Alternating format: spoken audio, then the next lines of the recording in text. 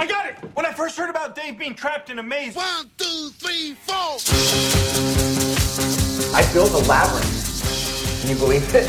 Dave is trapped in a cardboard maze in his living room and he can't get out. Welcome to Dave Made a Minute, the podcast where a whole bunch of us are exploring the film Dave Made a Maze 1 minute at a time.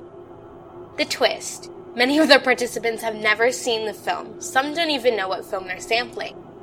They get their minutes and they tackle them as they see fit. Here's your host from the Groundhog Day Project and Michael Myers Minute, Robert Black. Minute 44, our heroes get out of the maze, but things have changed in the apartment. Shoe rack note, because the participants won't notice. Instead of shoes, there are now shoe boxes. To tackle Minute 44, we have Rick Ingham and Julia Ingham of Mad Max Minute.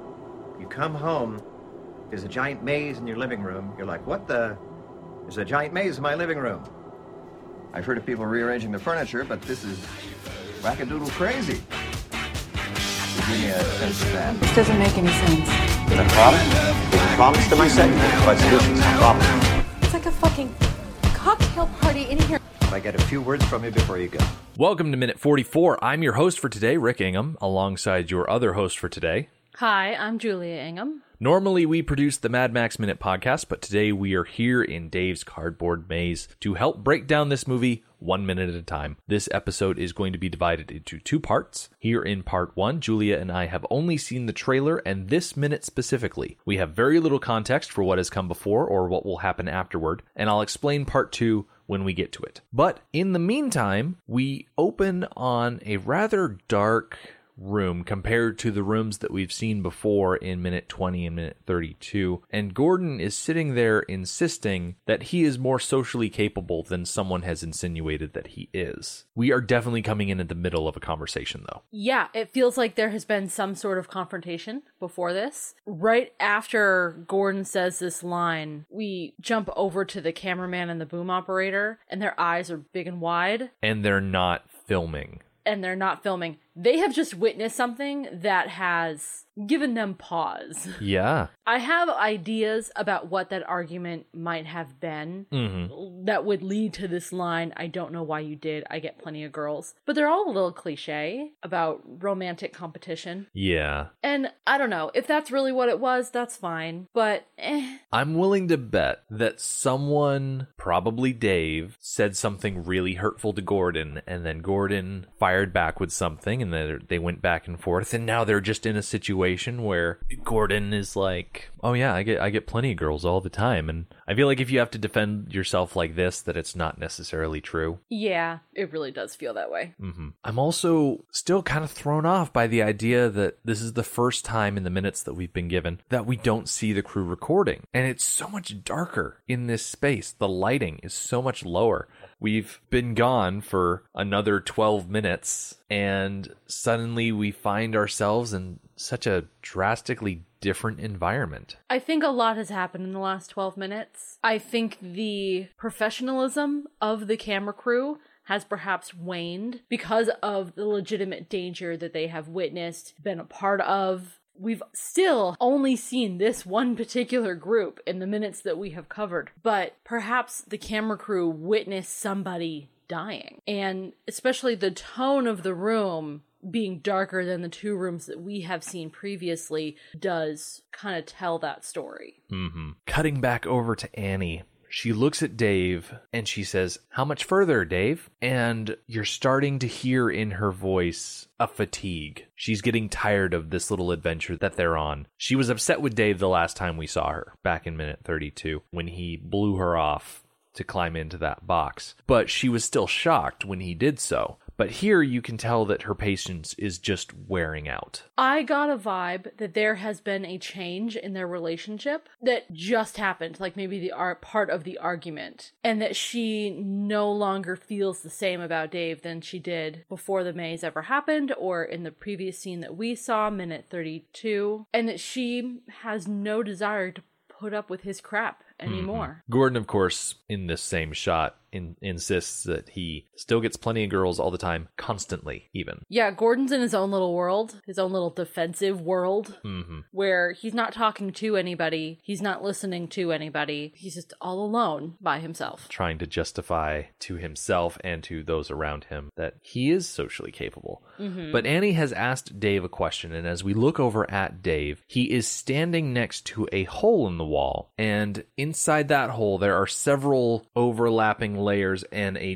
bright glowing blue thing behind the wall. Yeah, I call it the cardboard vagina, because that's what it looks like. Because of all of the flaps? All of the flaps. And Dave is entranced. My first impression was that Dave is entranced because it looks like a cardboard vagina. I think he's more entranced because of what's behind the wall. This blue glowing energy, it's not cardboard. It doesn't seem to be any sort of crafting material. And I know we've seen lights lighting up the inside of the maze, but I don't think we've ever seen anything quite like this, and it almost seems to be a wound in the side of the maze, and it's revealed this glowing energy. Okay, that's interesting. I like it. I took it to be the heart of the maze, which, seeing the heart of the maze and not doing anything about it seems foolish. If you find the heart of the maze, you destroy it. I like the idea that this is a wound, that maybe during their conflict they created the wound. In the trailer, we saw that Annie packed a box cutter. I'm assuming so that she could cut through walls and things like that. It might just be that they reached the point in their adventuring that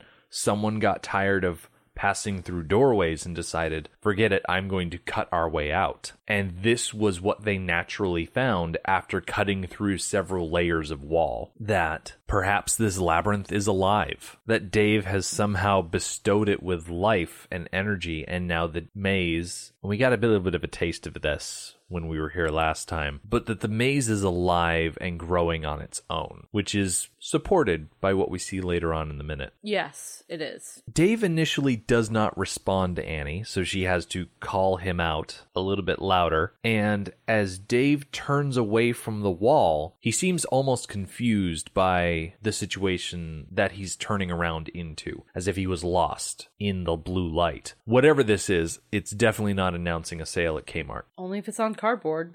But as he turns back, he apologizes for being lost in his own world. And Annie, keeping her eyes dead set on Dave, she says, "Can we keep going?" And she does this closed mouth smile at the end of "Can we keep going?" Does not mean that she's smiling. Quite the opposite. She is quite sassy. Oh yeah, I really like that detail of how she did that. She's trying to outwardly show a sort of friendliness to it, like, Dave, can we keep on going? As if to try and keep Dave on their side, but she's also showing just how ready to toss Dave out of a window that she is. I'm beginning to question if their relationship was ever romantic, or were they just roommates? If they were romantic, I would bet that she was already frustrated with him.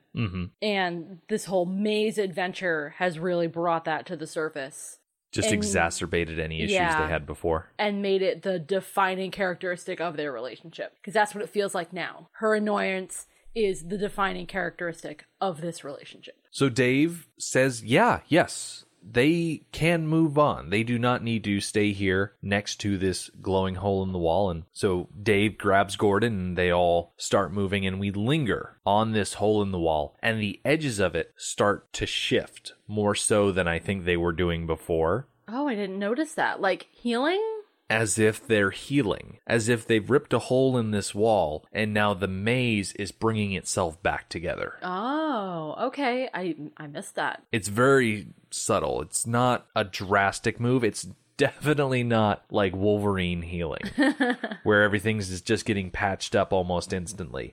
It's sort of a slow shift of several layers of that hole. And as we leave behind that weirdness, we cut elsewhere. There is a wall, there is a pipe, and a ball of paper rolls down and out of that pipe. And from the bottom of the screen comes a paper bag puppet. And we know from the trailer that there are paper bag puppets in this movie. I don't know what role they play. I don't know what they're supposed to represent. But well, here is one. In the trailer, it was quick, but I'm pretty sure I saw a paper bag puppet that looked like Harry.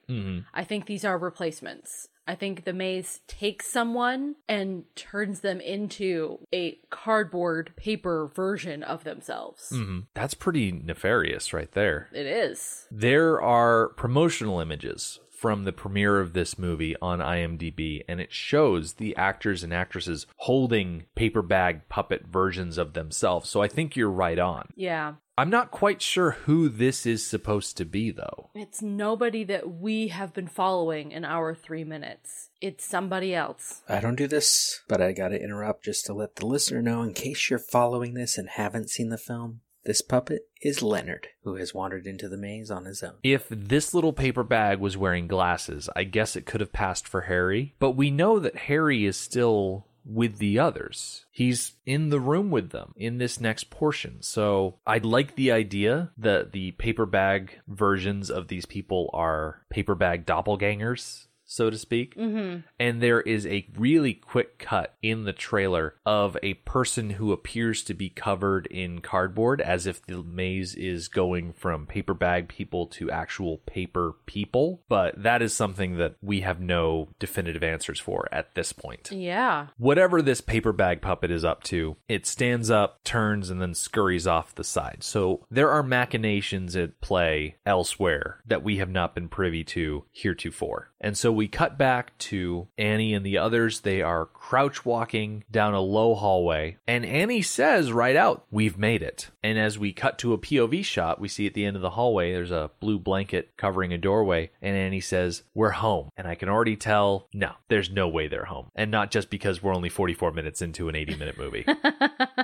This whole scene felt a little odd, almost like Annie herself didn't really believe they were home. Like she said, "We made it, we're home," because she was supposed to, not because she really meant it. And nobody else reacted to it. I think Annie might have been getting her hopes up a little bit because she saw something that looked very much like the entrance.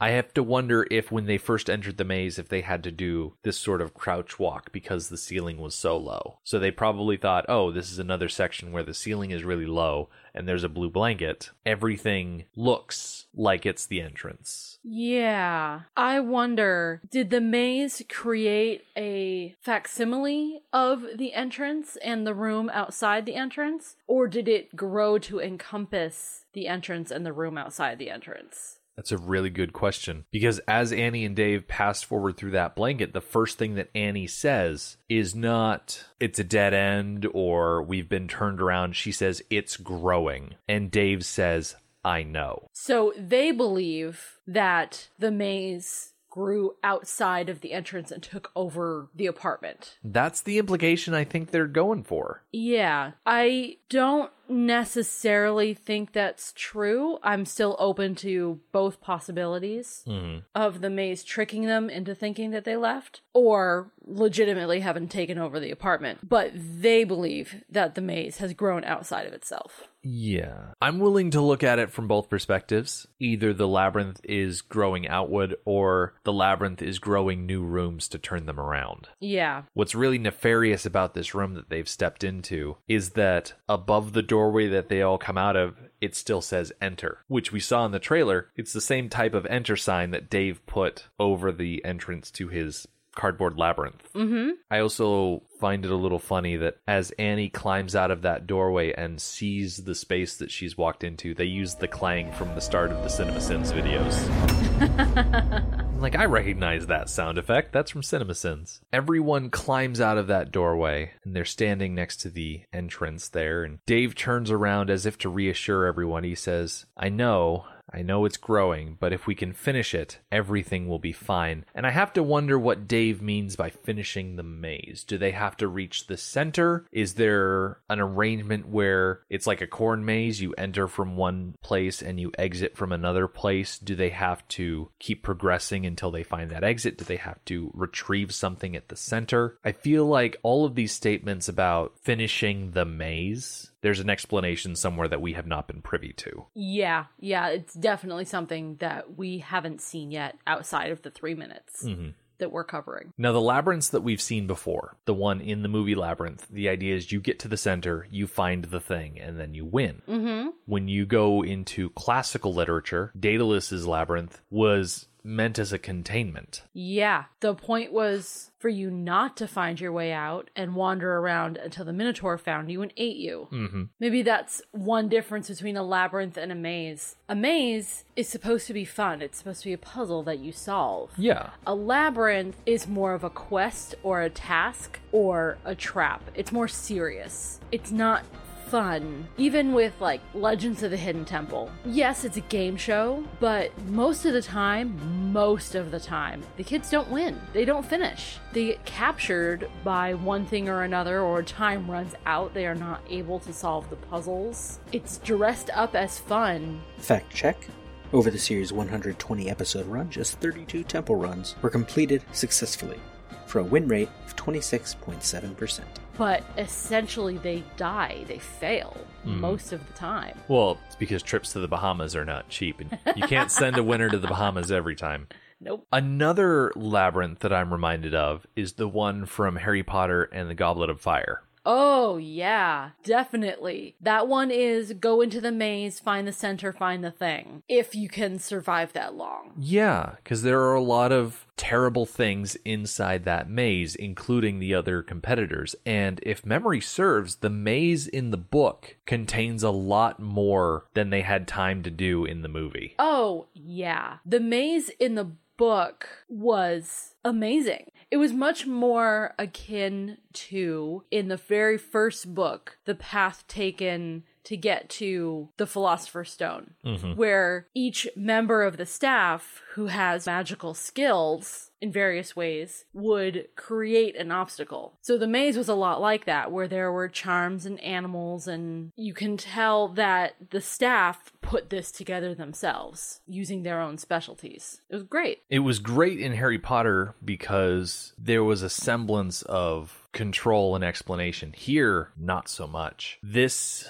just seems so out of their hands. And everyone, including Dave, apparently is getting very tired of this. He says, hey guys, I know we're tired. I'm exhausted. And then he says, but we've got this giant glowing. And then Dave trails off, and I have to wonder, giant glowing what? Please let us know. Yeah. We're definitely losing something by the end of this minute. And it's not that the minute cuts off so much as Dave cuts himself off, because the last thing we see in this minute is Annie. She's sitting on a box. She's staring at Dave. She's tired of this situation. But he's trying to explain that they've got this giant glowing something, and I think he's failing to find the words to describe it. Yeah, he doesn't know what it is any more than we do or the rest of the group does. Back a few minutes ago when you and I were talking about this giant glowing something, we saw it in different ways. You saw it as a subdermal layer to an entity. I saw it more as the heart of the entity. So Dave doesn't know what it is either. He doesn't know if it's a single object or if it's a piece of something larger, and he doesn't know how to refer to it. Mm-hmm. He doesn't understand it enough to explain it to someone else. Mm-hmm. Which really, if you get to the point of understanding that you can explain it to a layperson, then you've really got a good grasp on it. But that brings us to the end of minute 44 and the end of part 1 of today's episode. So we've had a taste of what the maze has to offer, but we're no closer to truly understanding its many mysteries and what they mean for the characters. So we're going to take a break. We're going to go watch the movie from beginning to end, and we'll be back for part 2 to discuss minute 44 with a bit more perspective.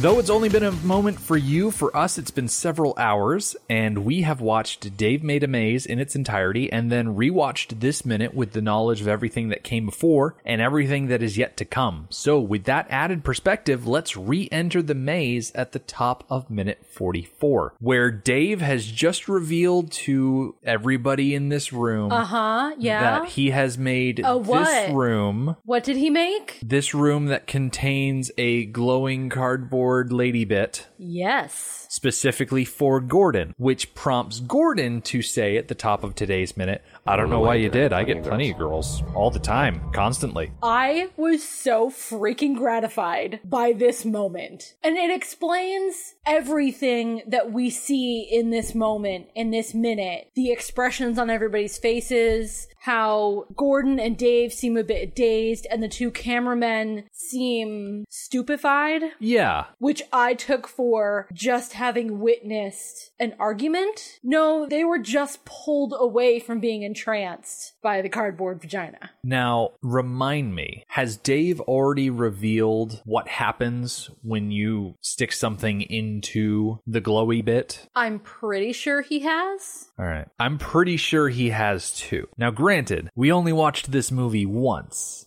in its entirety, and the thing that we're talking about does not happen in this minute. So if I'm spoiling it for people, I'm sorry. If I'm not, then I'm apologizing for nothing. But Dave reveals that his hand is now made of cardboard because he stuck his hand into the glowy bit, and it turned his flesh into cardboard. And that's what he's been obscuring with this snow glove that he's wearing. I don't understand exactly why Dave made this room. Sure, it was probably a fun joke between him and Gordon, but still, it's kind of strange that he would make something that's very entrancing, and if you try and enter it in any way, it turns you into cardboard. It's so strange. I don't think he made the room like this. I don't think he made the glowy bit. Oh. I think the glowy bit is part of the maze taking on a life of its own. So you're saying that Dave made the room with this comically oversized cardboard vagina because he knew that Gordon would get a kick out of it, and because the maze took on a life of its own, now it's magical. Yes. All right. I appreciate so much how when everybody was entering this room one by one, that all of the guys had the same reaction to it. But when Annie entered the room, she said, "Oh, come on." Right? That was pretty great. Yeah. It also explains so much as to why Annie is speaking to Dave in the tone that she's using here.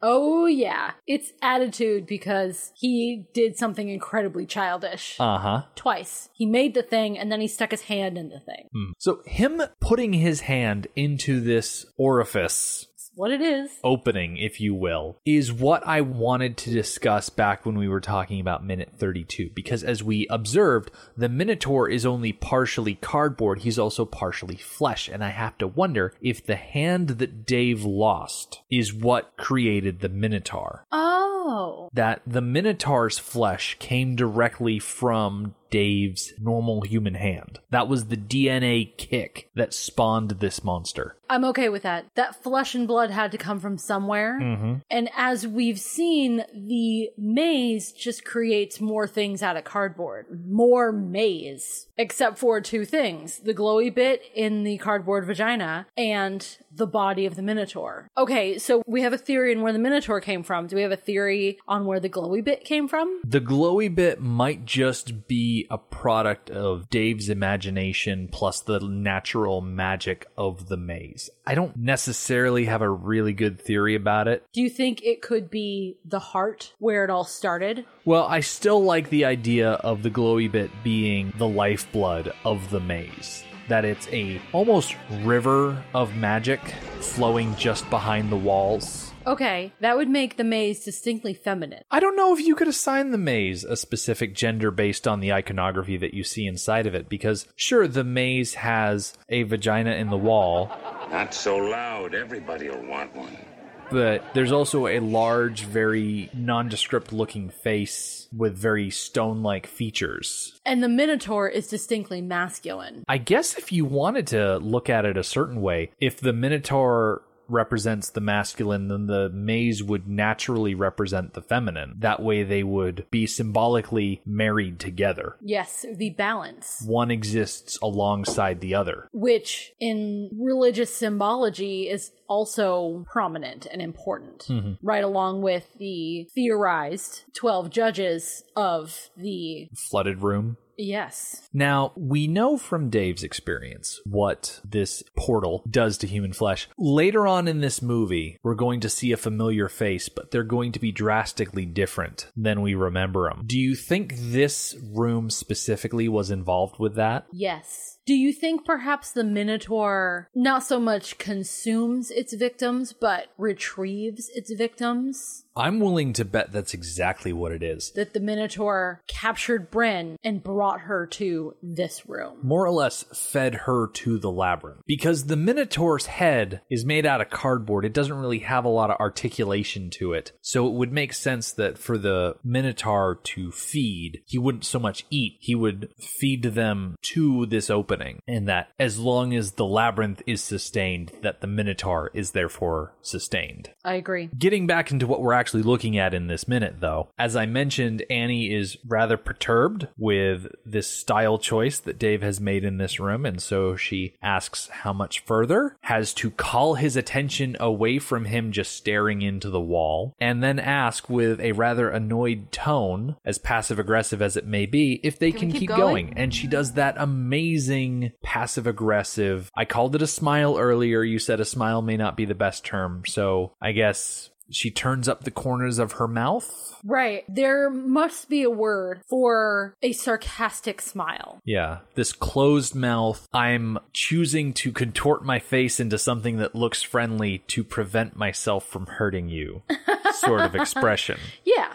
I think what sells this expression is not so much the actress's mouth, but also the fact that she's looking at him with those gigantic eyes that she has. She's got huge eyes. Yeah. And she really does a phenomenal job using them to her advantage the entire movie. Mm-hmm. And I love how this look is able to snap Dave out of any sort of entrancement that is being caused by this room specifically. And he's able to grab Gordon and whisk him away. Yeah, I really like the motion that he does. He kind of grabs him by the chest. Gordon is aimed kind of towards the orifice.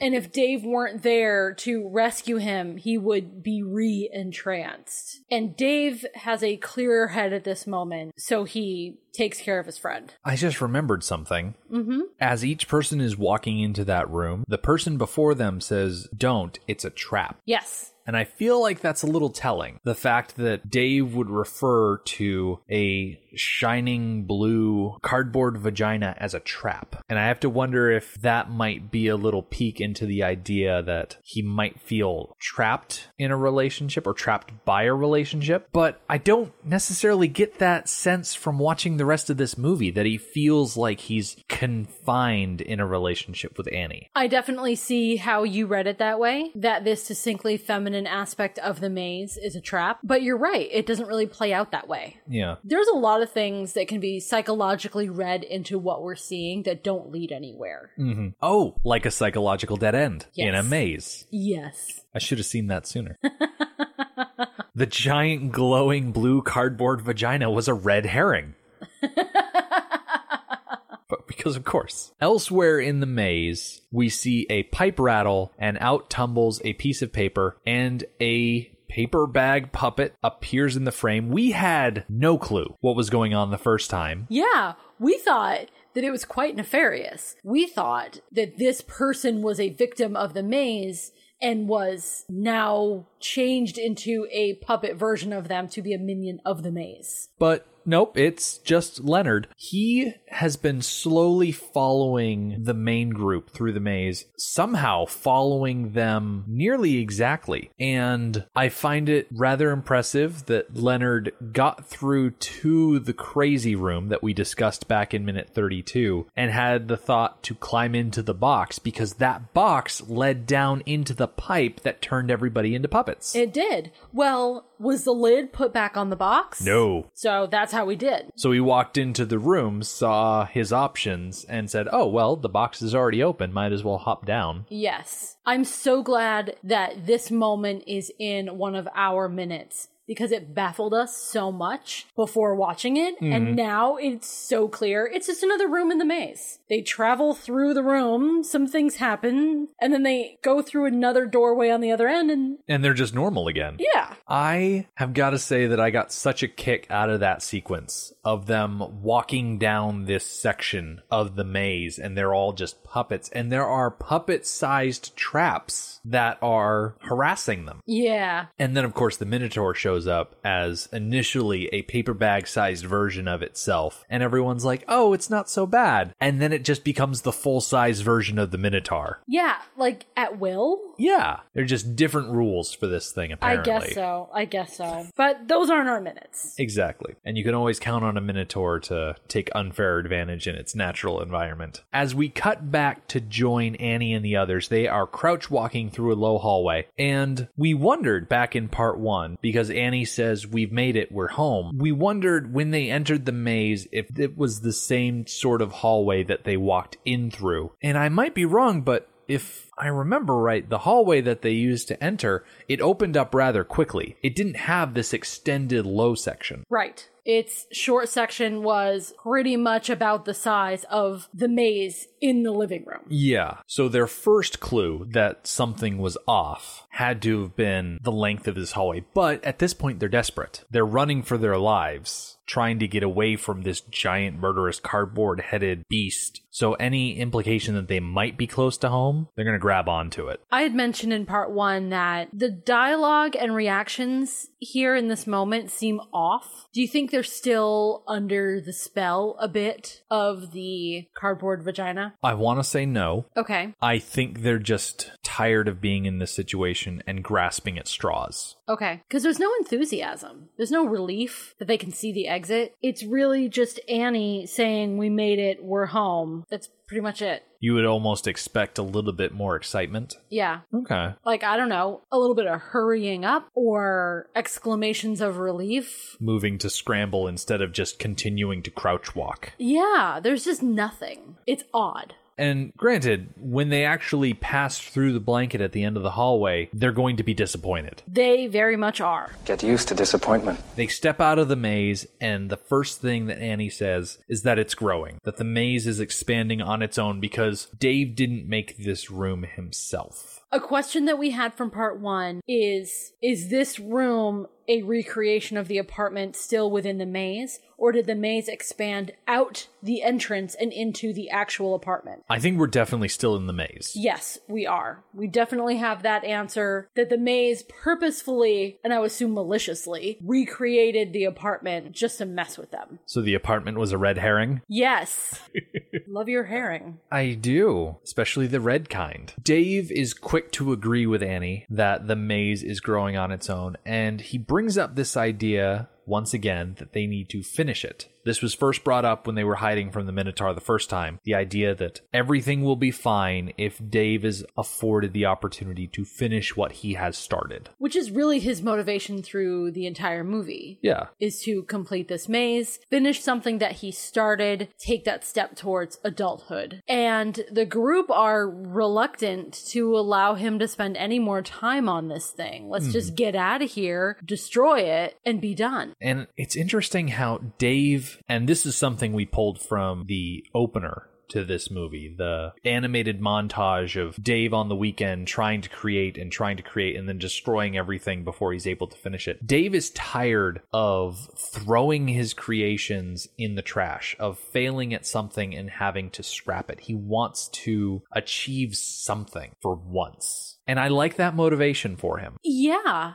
I think it's a really common emotion for people to have. We all do it. We all start things that we don't finish. We all feel the need to create, to complete, to put something out there in the world, to not destroy it. That's a very basic human need. Yeah. And to have the plot and the arc based on that feeling is something a lot of people relate to. Yeah. It's not a situation where your protagonist needs to find gas for their vehicle and people are trying to murder them for that resource. That's not something that a lot of people run into on a daily basis. You don't see a lot of situations where there's a mob of angry people banging down your door trying to get in on a daily basis. Those are things that you find in post-apocalyptic movies like we like to talk about, but this existential dread that 30-somethings have when they look at their life and realize that they haven't created something meaningful as of yet, and they have that yearning to do something about it. Not everybody has that. Some people find a thing and they stick with it from an early age and it fulfills them, but there are a lot of people that just don't have that. And you get a movie like this and a protagonist like this, and you're like, wow, I guess I'm in the maze there with Dave. You can appreciate his desire to complete something for once. But you also at the same time understand where his friends are coming from, because they don't want to get cut in half by a giant cardboard chainsaw. It's easy to tell somebody else that it's time to give up when you're not the one doing the giving up. Mm-hmm. Or if you've already found your thing. I feel like Annie is much more of a grown-up than Dave is. I expect that she has found her thing. Yeah, it kind of bothers me that we don't know what Annie's thing is. We know that she went away for the weekend and that she has a regular job, but we don't really know what her thing is. Yeah, and I guess the story is about Dave, so maybe it doesn't matter so much. That's true. It's Dave made a maze, not Annie's boyfriend made a mess in the living room. Yeah. But it would have been nice to get at least a little bit of a hint exactly what she does. Mm-hmm. So heaping all of this existential dread on top of the mortal peril that they all find themselves in, Dave says, guys, I know we're tired. I'm exhausted. And he continues saying, but we've got this giant glowing, and he trails off. He's going to say giant glowing lady bit in the other room. And I like how he pauses between glowing and lady part, and we get that quick shot of Annie sitting on a box just staring at Dave saying, admit it. Admit what you made. This was the perfect way to wrap up this minute. It was a bit of a mystery to us in part 1, but now that it's been revealed what that blue thing is and how he finishes this sentence, it's perfect. Thank you for allowing us to be your guides on this leg of the journey through the labyrinth. If you would like to hear more from us, please visit madmaxminute.com, where you can find our coverage of the Mad Max series of movies 1 minute at a time, as well as links to our social media accounts. I've been Rick Ingham. And I've been Julia Ingham. Goodbye. And then I could probably disarm all the traps. And then we could finish this maze. Who is with me? That was Rick Ingham and Julia Ingham of Mad Max Minute, taking on minute 44 of Dave Made a Maze. They might not be back. Next time on Dave Made a Minute, we've got Gary Roby of Harry Potter Minute and Cassandra Fredrickson of Lord of the Rings Minute, taking on minute 45. Thank you for listening to Dave Made a Minute. Intro dialogue snippets were taken from Dave Made a Maze, directed by Bill Watterson, written by Bill Watterson and Steve Sears, and produced by John Charles Meyer. Intro music is Diversion by The Equals, featured in the film Dave Made a Maze, and Life Cycle of a Match by Parvis Decree. Outro music is Leaving This Godforsaken Place and Her Presence is Strong Here by Parvis Decree. Dave Made a Minute is a production of Lemming Drop Studio and all other featured podcast producers. You can find more content at lemmingdrops.com. Check us out on Twitter, Facebook, and Instagram at Dave Made a Minute. If you like what you hear, throw us a rating and review on your podcatcher of choice, and check out all of the participants' other shows to spread the love around. Again, thank you for listening. As long as we're all working together, this is going to be fine. It's going to be great. I need you to notify the families of everyone who died here today. Totally. Wait, what? If you are a person that is excited about the idea of getting lost in a cave that has a large throbbing vagina in it, I think this movie's definitely for you.